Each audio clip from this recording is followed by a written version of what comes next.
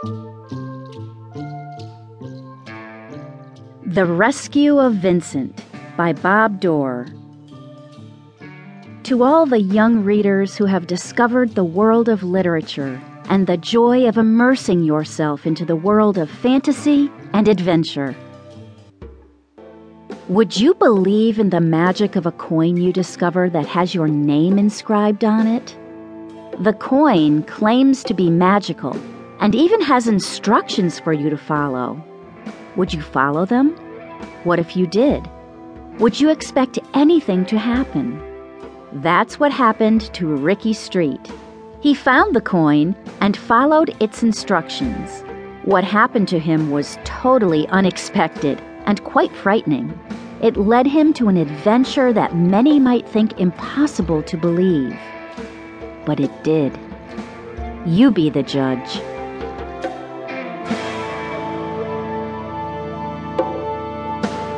We better watch where we walk, or we may step off a ledge or walk into a wall, he said.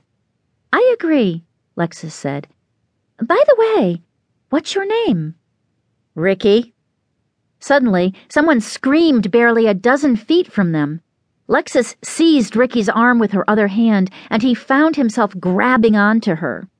The scream came again in the form of a terrifying, high-pitched wail. The screaming changed to a voice. Help! Help me! It's okay. Calm down, Lexus said. Who's there? The new person asked. I can't see a thing. There are two of us here. We don't know how we got here either or why we're here, Ricky said. What were you doing when everything went dark? Lexus asked. I tossed a coin into the river rapids by my house. I knew it, Lexus said. What's your name? Bebo. What's yours? Bebo still sounded frightened.